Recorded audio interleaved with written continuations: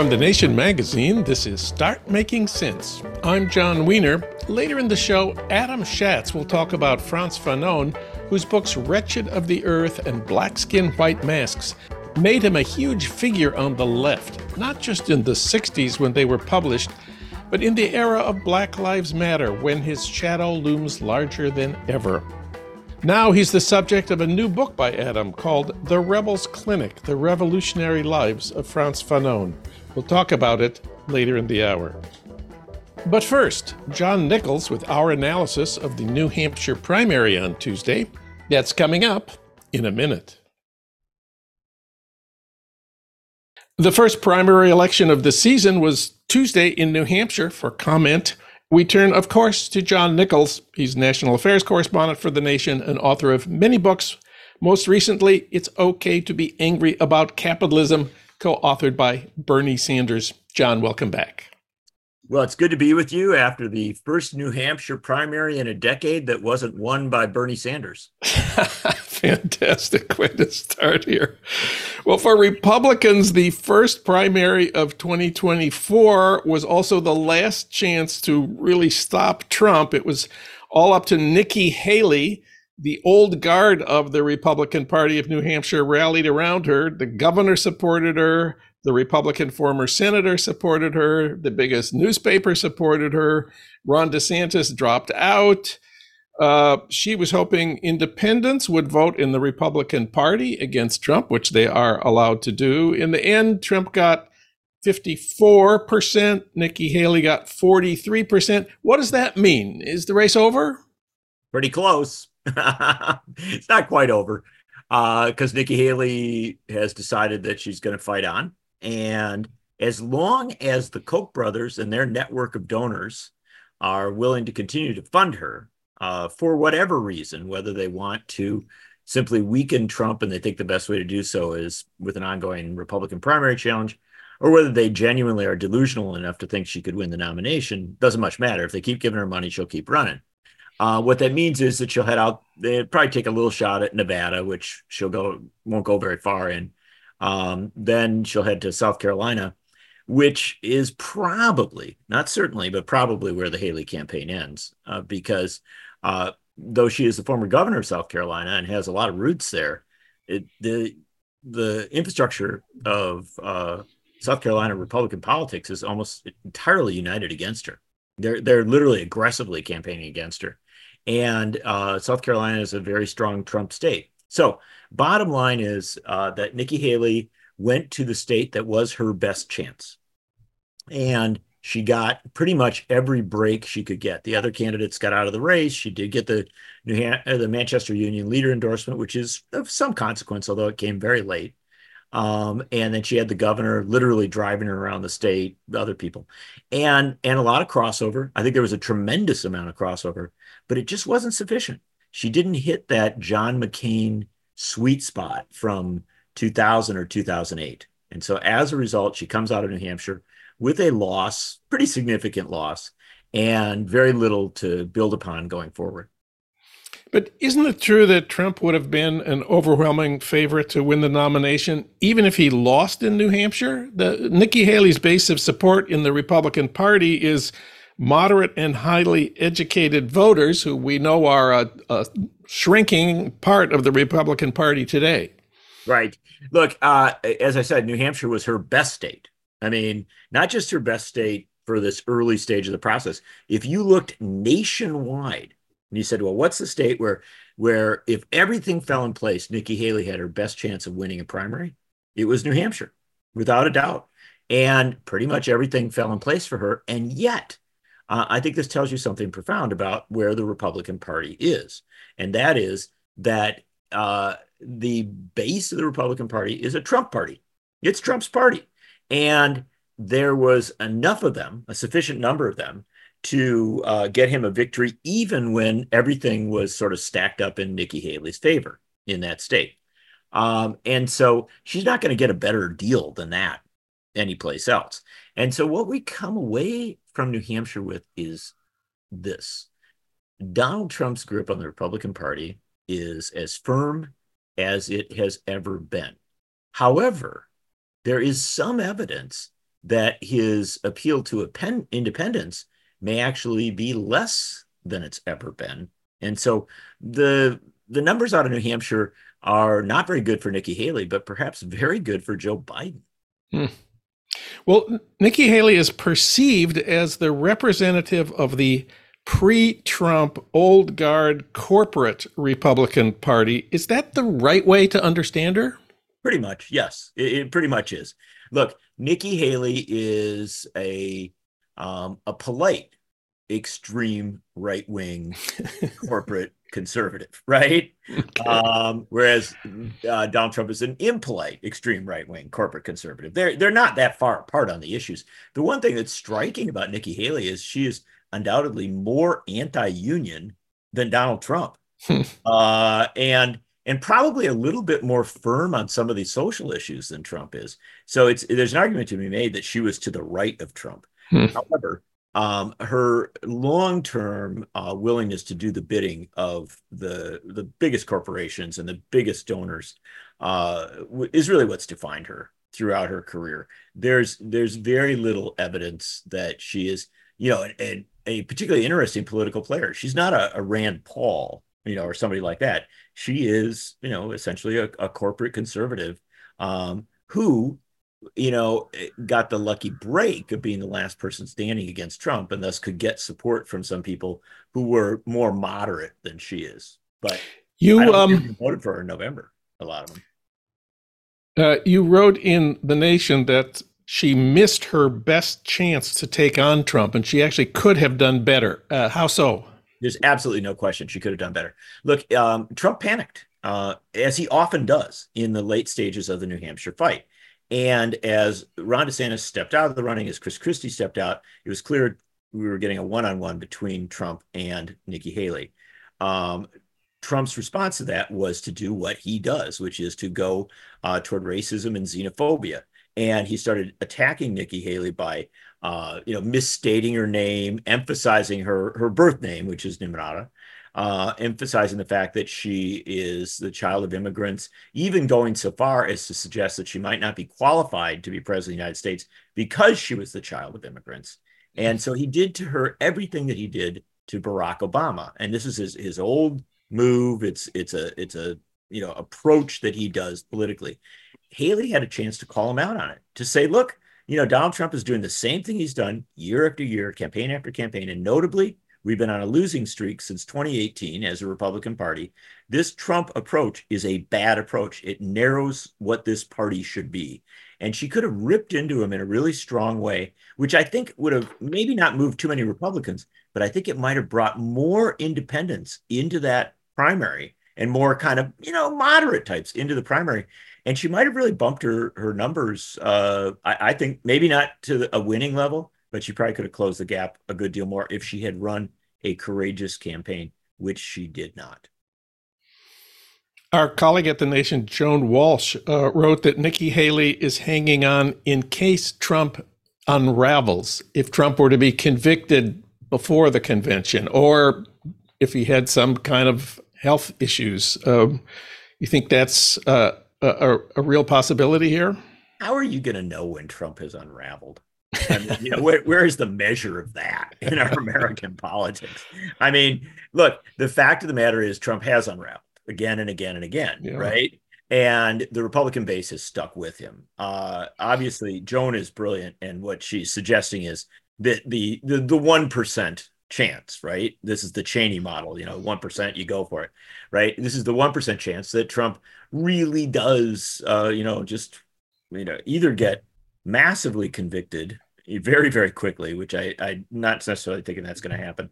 But that would be significant because the polling suggests that there's a lot of people that would move away from him if he was convicted, or if he has some sort of huge health problem of some kind. I just don't, there's people who've been anticipating that might happen for a long time. Doesn't seem to be where Trump is headed. I think it is true that Haley got some traction with questioning whether he's unbalanced or maybe whether he's kind of losing it. Yeah, and that may have some reality, but that's not going to swing the Republican base voters. So I think that what we're looking at is that Haley will hang on the outside chance it's not so much that Trump falls apart, that somehow a primary comes where she can actually like score a surprise, right? And that does happen now and again in politics. I just don't think it's going to happen for Nikki Haley. My sense is that before Super Tuesday, it's very likely she'll be out of this race.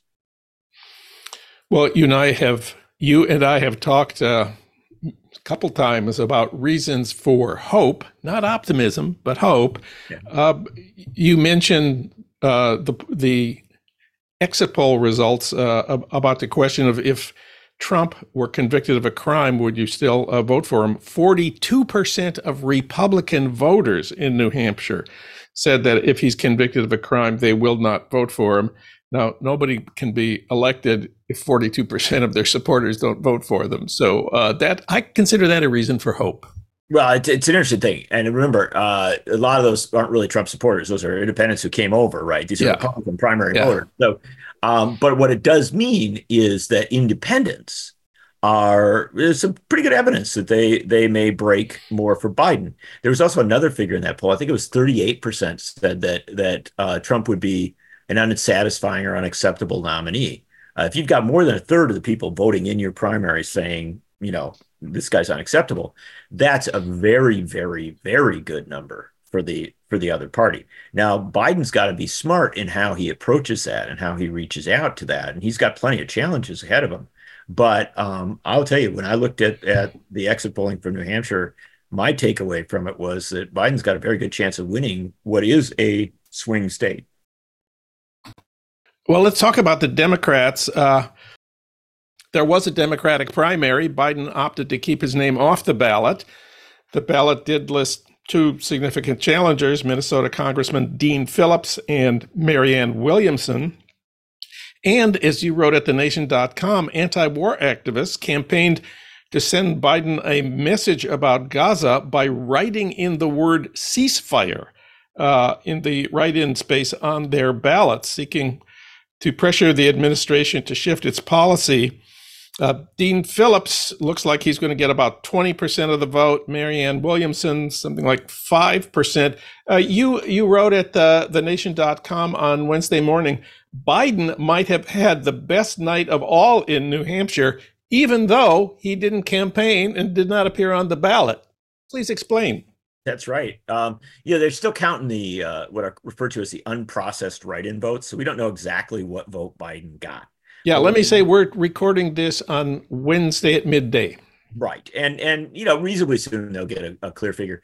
But it's clear he's already gotten a percentage that is, it's in the 50s, in the mid 50s. And I think that when I look at the numbers that are still out, there's a reasonable chance that he could get to where NBC is suggesting he'll end up, which is someplace around, mid 60s, maybe even 2/3 of the vote. If he gets that, that's a very substantial win. That is, a portion of people didn't vote for him, but they didn't vote particularly for anybody else, right? 20% for Phillips. That's a credible finish, but he's still being beaten, by a pretty overwhelming margin, 5-1. Marianne Williamson, who ran a very sincere campaign in the state and really did hit a lot of towns, put a lot of effort in. That 5% is got to be disappointing for her. And I think when I look at the outstanding write-in votes, it looks to me like there's probably about 5%, maybe 4 or 5% for ceasefire. So end of the day, Biden's got a very strong number. And this is for somebody who wasn't on the ballot, who didn't campaign in the state, and who really basically insulted the state by saying, we're going to take you out of the primary schedule. And yet, I want to talk about that. How come Biden did not want to appear on the first primary ballot in the nation, which we've always, been obsessed with, the New Hampshire primary? Well, I don't know that Biden was particularly afraid of New Hampshire this time. They may have been. Look, historically, he's done poorly in the state. I mean, his numbers there were really bad 4 years ago. I think he came in 5th. And so New Hampshire's never been a state that he's been overly close to politically, whereas South Carolina is. And South Carolina saved him in the 2020 race. I think he wanted to reward South Carolina. I think he sincerely believes that the primary process should begin in a more diverse state than New Hampshire. That's a very legitimate argument, and there's nothing wrong with that. But he, for whatever reason, he made the choice to affirmatively seek to get New Hampshire out of its first place position on the primary schedule. New Hampshire said, no, we will not. We're not going to go along with that. We're still going to schedule a primary. So Biden was put in a very difficult position. I went up to New Hampshire. I talked to New Hampshire Democrats, and they were really furious. They were very, very mad about this. And I think there was a fear that Biden could really underperform there. But a group of New Hampshire Democrats, former chair Kathy Sullivan, some other folks, as well as some national figures, particularly Ro Khanna, decided that they were just going to go into New Hampshire and build up a write-in campaign. And it looks like it worked. Now, maybe you could tell yourself Joe Biden is just super popular and he would have gotten those votes anyway. But I suspect the reality is that some people in New Hampshire saved Biden from himself, in a sense, and got him a good finish. And that is important because I think it does translate to the November race in that state and maybe other states. So Biden played a dangerous game here, but came out probably in the best possible result that there could be for him, a good solid win in New Hampshire. And then he goes on to, ultimately to South Carolina, where things will formally begin, undoubtedly with an even bigger win for him. You mentioned that Ro Khanna campaigned for the Biden write-in campaign. You interviewed Ro Khanna, California progressive congressman from the Bay Area, Silicon Valley. Ro Khanna told you Joe Biden should not be skipping New Hampshire. Yep. And a lot of people agreed with that. What's the argument here? Well, I mean, the argument is that the best argument for New Hampshire is that it's where the media tends to go, right? And the Republicans were going to go there anyway. And so it's going to be high profile. And New Hampshire isn't going to cancel its primary just because the Democratic National Committee doesn't want them to have one. So all of those things are there. And then there's the final thing is that in a test between New Hampshire and South Carolina, as an example, South Carolina is not a November swing state. New Hampshire is. And so, look, if the suggestion was, we're going to move the first primary to Michigan, New Hampshire would have very few legs to stand on, right? It wouldn't be very, very good. But in South Carolina, that thing is, Biden will win the primary in South Carolina, but he will almost certainly lose in November. The reverse is in New Hampshire, he has a real November race there, and New Hampshire has mattered in November politics. I'll remind you that if New Hampshire had voted for Al Gore in 2000, he would have had sufficient electoral votes so that Florida wouldn't have mattered. Al Gore would have been president of the United States. Yeah. And so when you play political games with New Hampshire, you do run risks. South Carolina's primary isn't until February 24th. That's a month. It's going to be a long month for Nikki Haley, but it's also going to be a long month for Donald Trump, don't you think? Oh, yeah. It's going to drive Trump nuts. It already is. I would invite people, as much as I think you should get all your information from John Wiener's podcast, of course.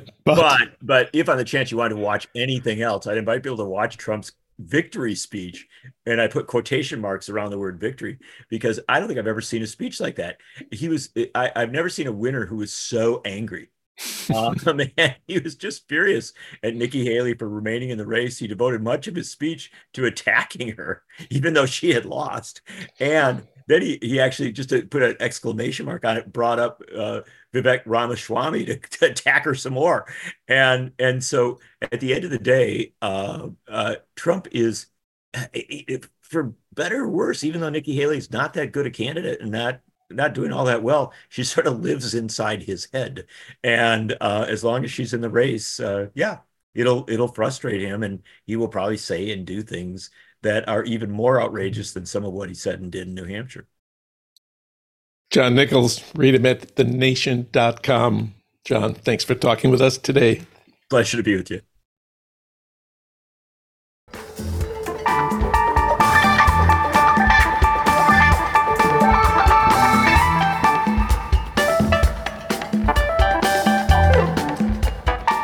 Now it's time to talk about Franz Fanon. His two books, Wretched of the Earth and Black Skin, White Masks, made him a huge figure on the left, not just in the 60s when they were published, but in the era of Black Lives Matter, when his shadow looms larger than ever. Now he's the subject of a magnificent new book by Adam Shatz. It's called The Rebel's Clinic, The Revolutionary Lives of Franz Fanon. Adam is U.S. editor of the London Review of Books, and his writing appears in the New York Times Magazine, the New York Review, the New Yorker, and elsewhere. He was also literary editor of The Nation. Last time he was here, we talked about his first book, Writers and Missionaries, Essays on the Radical Imagination. We reached him today at home in Brooklyn. Adam, welcome back. Thanks so much for having me, John.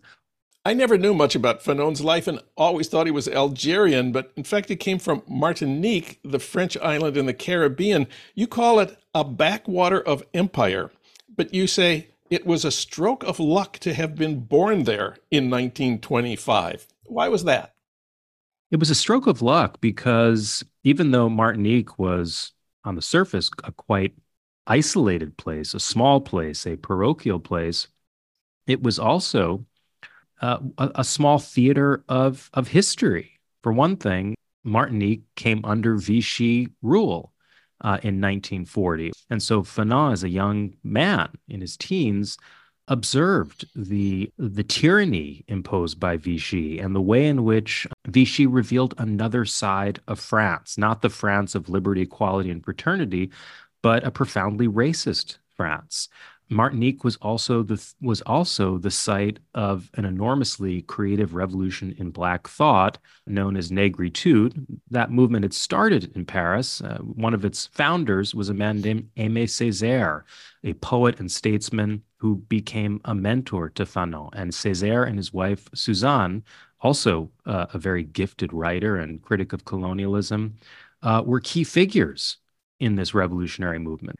And I think the other reason I would say that it was a stroke of luck is that when you grow up in a small place, it gives you a kind of hunger to move beyond the island. And that's precisely what Fanon did when he was 18 years old, and he offered his services to the Free French forces and left Martinique in a very clandestine and dangerous fashion and ended up ultimately in a training camp in Morocco, and from there to France, where he became a war hero.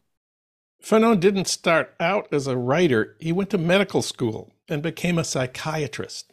What did he think about what we might call the romantic left-wing view of mental illness as a source of visionary truths and valuable perceptions?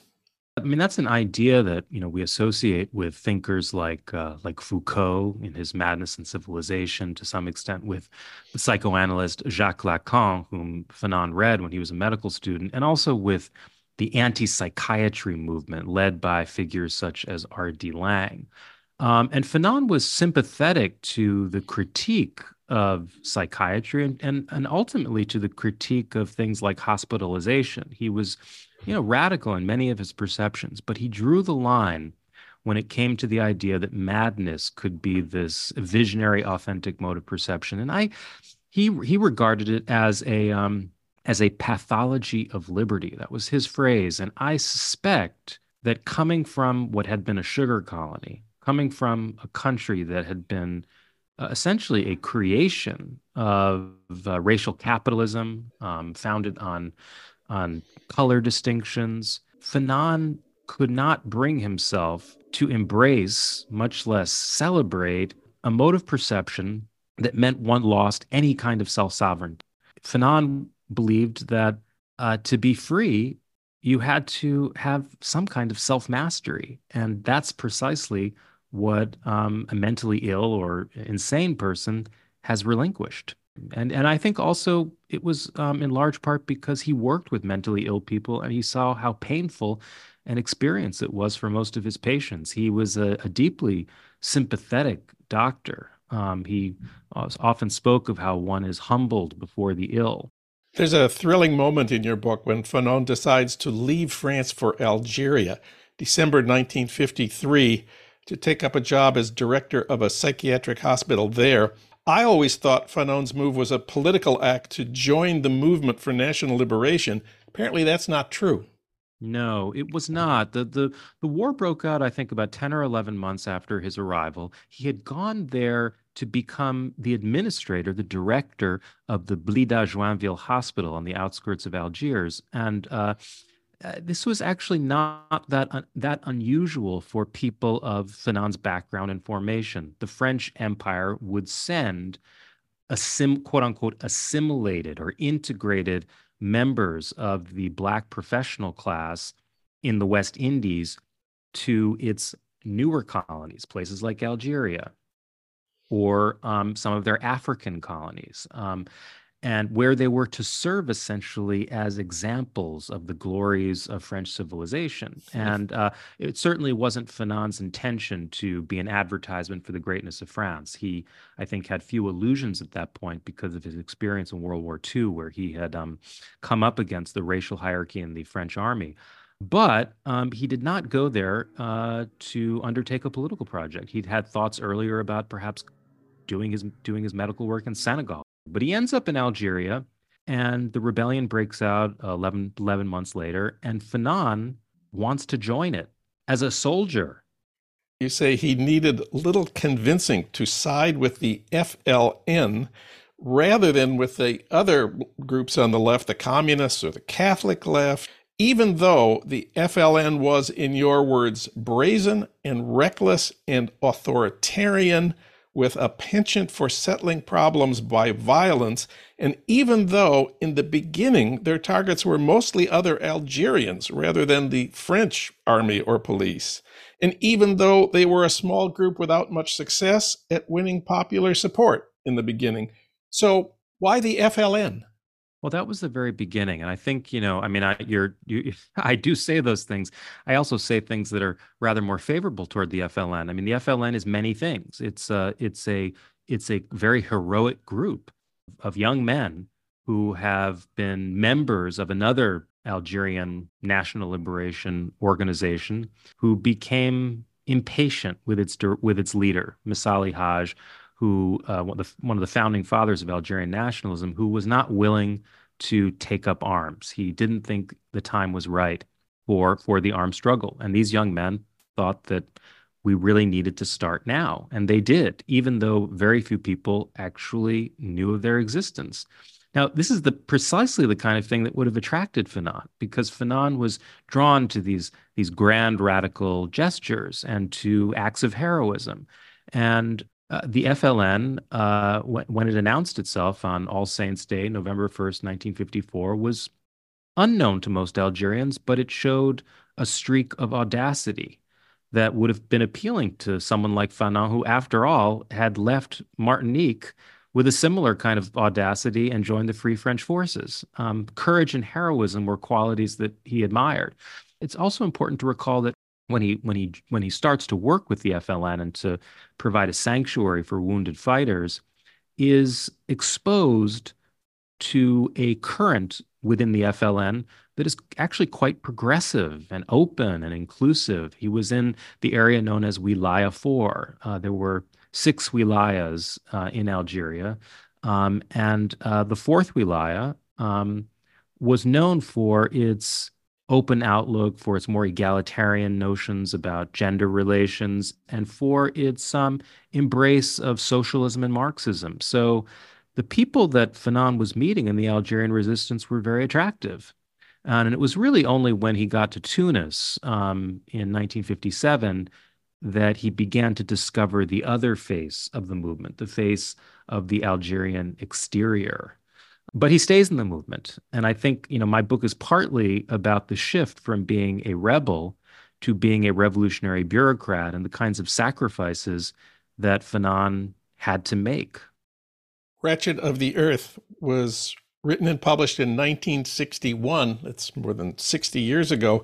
You say the book created what you call a lasting myth of the Algerian Revolution. Myth is a word that means different things to different people. I'm sure you chose it carefully. What does it mean here? Well, I think that the central myth, of course, is the idea that the Algerian Revolution was won through violence and force of arms. Violence was, of course, important to the Algerian Revolution, or I think more properly speaking, the Algerian independence struggle. But the Algerian independence struggle also won because of its remarkable diplomats in the UN, these more kind of middle-class nationalists who were members of the GPRA, the provisional government of the Algerian Republic.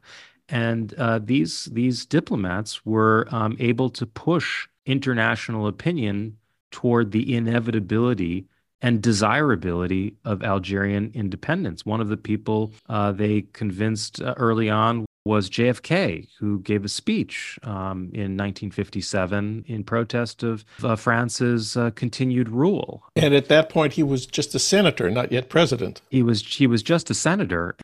The other aspect of the myth to which Fanon contributed, I think, in Wretched of the Earth, as significant a book as it is the idea that Algeria's independence struggle was this transformative revolution, that would result in a kind of sweeping transformation of all relations in the country. And I mean, it's a very appealing and exciting idea. I think that the actual history is much more complicated.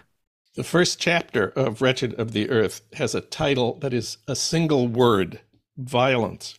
One of the most famous lines in the book is translated as, "For the colonized, violence is a cleansing force." You say that's not quite right. No, it's not. Fanon did not write that violence was a cleansing force. He wrote that it was disintoxicating. While Fanon was an advocate of armed struggle, above all for a country like Algeria, where colonialism had installed itself through acts of terrifying violence, anti-colonial violence was a counter-violence. So although he is a supporter of armed struggle, Fanon's also a psychiatrist. He's writing as a psychiatrist, and he has to be read carefully because it's not always easy to tell the difference between the prescription and the diagnosis. And when he's writing about violence as a disintoxicating force, he's writing about the initial stages of a rebellion against colonialism in which the subjects of colonial rule, who had been forced to look at themselves through the eyes of the colonists, who had been denied the opportunity to express their aggressive instincts, finally, they're able to overcome that passivity, the despair that it produces, and to act upon history and to take on the group that has been subjugating them. And his argument is that this results, at least temporarily, in a kind of disintoxication, an overcoming of that colonially induced lethargy. As it happens, Fanon was also very clear-minded about the lasting after effects of violence on the minds of the colonized, and those effects were far less appealing. So there's also this tension in The Wretched of the Earth between his, in some ways, positive account of violence on the minds of the colonized and his very somber assessment of the long-term effects of violence. Fanon was a psychiatrist to the end. The last chapter of Wretched of the Earth is titled Colonial Warfare and Mental Disorders. And you say it seems implicitly to offer a rebuttal to the opening passages of the book. What is this rebuttal?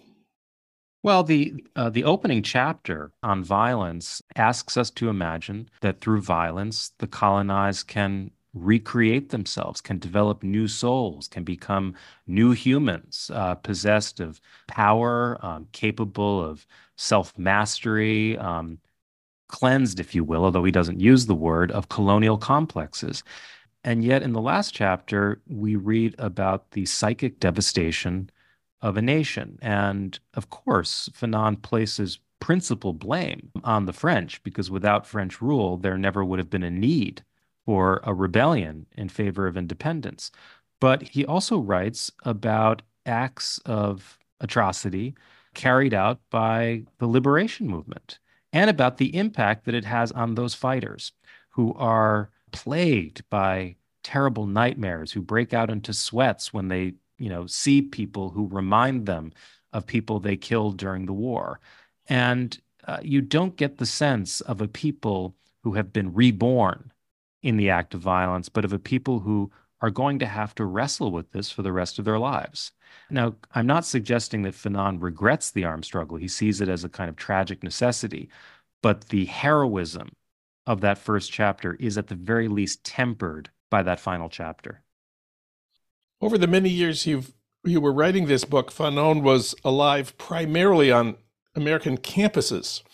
in the movements for decolonizing their own schools. But since you finished the book, Fanon's ideas seem to have come to life in the Hamas attack on Israel on October 7th. You wrote an LRB essay about Israel's war on Gaza in which you recall Fanon's description of the colonized person. What did he say? Well, what he says is that the colonized person is a persecuted person who dreams constantly of becoming the persecutor. And Fanon believed that this feeling was an inevitable product of colonialism, but that in the course of struggle, the movement of the colonized would have to overcome those early desires for revenge and what he called anti-racist racism and hatred. He said these qualities were entirely understandable given the centuries of oppression that the colonized had lived under, but that hatred and the justified desire for revenge could not nourish a liberation movement and could not allow it to succeed in the end.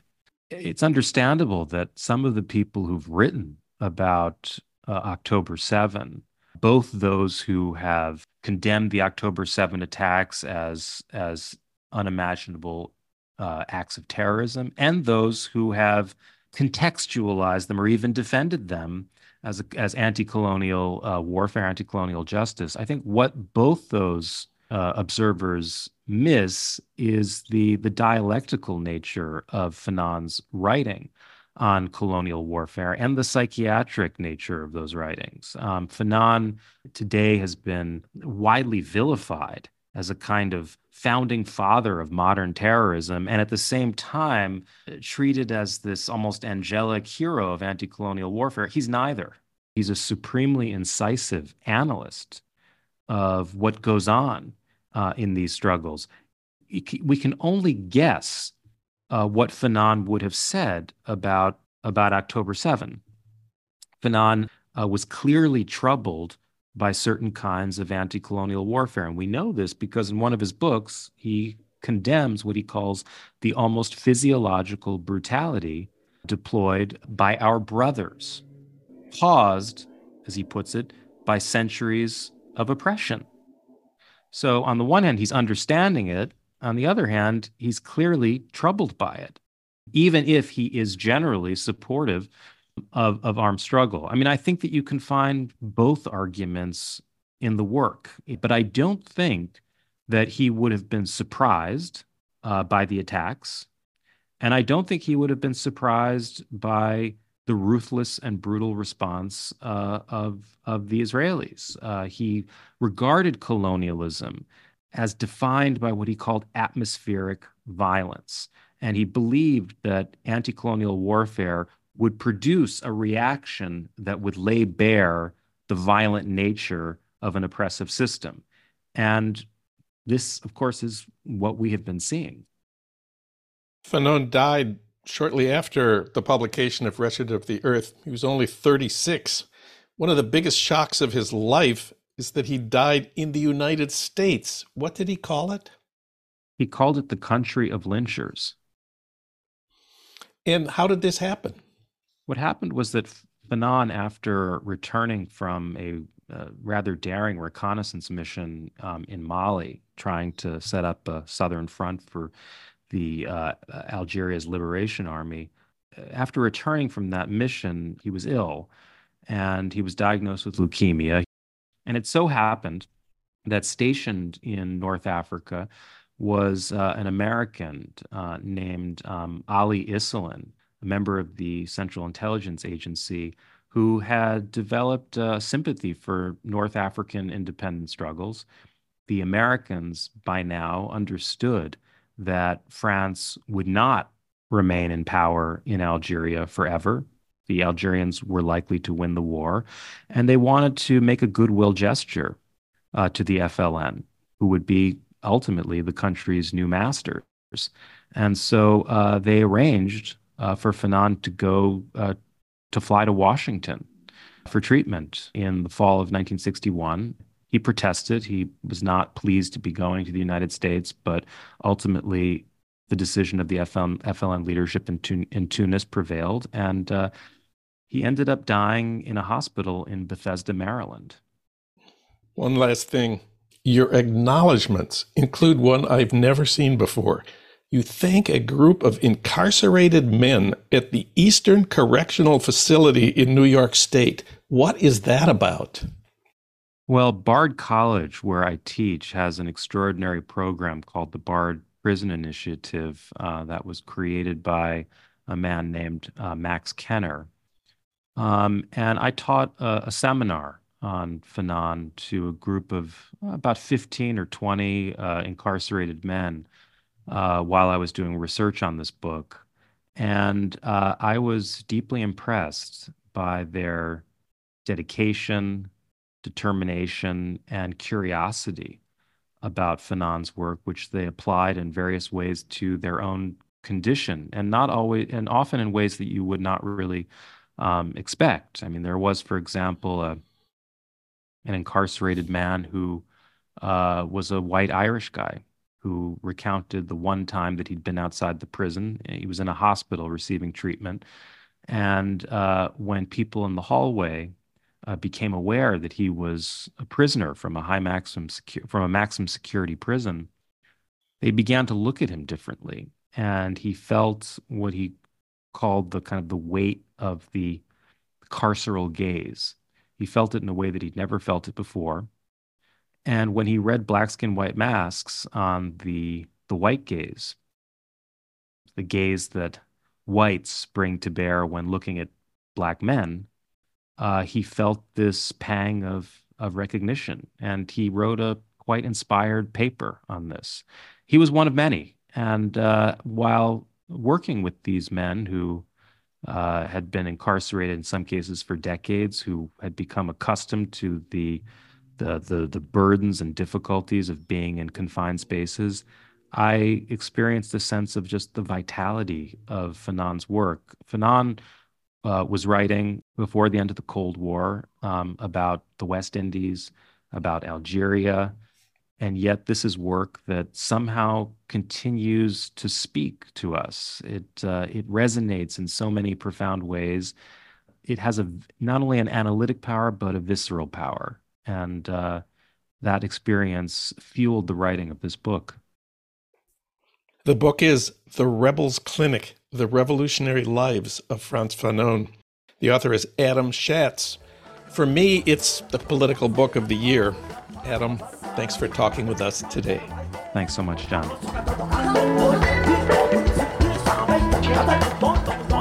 Start Making Sense, a podcast from The Nation magazine, is co-produced by the LA Review of Books and recorded in Los Angeles at our Blythe Avenue studios. Renee Reynolds is our associate producer. Alan Minsky is our producer. Ludwig Hurtado is our executive producer. D.D. Guttenplan is editor of The Nation. Bhaskar Sunkara is president of The Nation. And Katrina Vandenheuvel is publisher and editorial director of The Nation. Our theme music is from Barcelona Afrobeat, licensed by Creative Commons. You can find out more about Start Making Sense at thenation.com and subscribe to Start Making Sense on Apple Podcasts or wherever you get your podcasts. I'm John Wiener. Thanks for listening.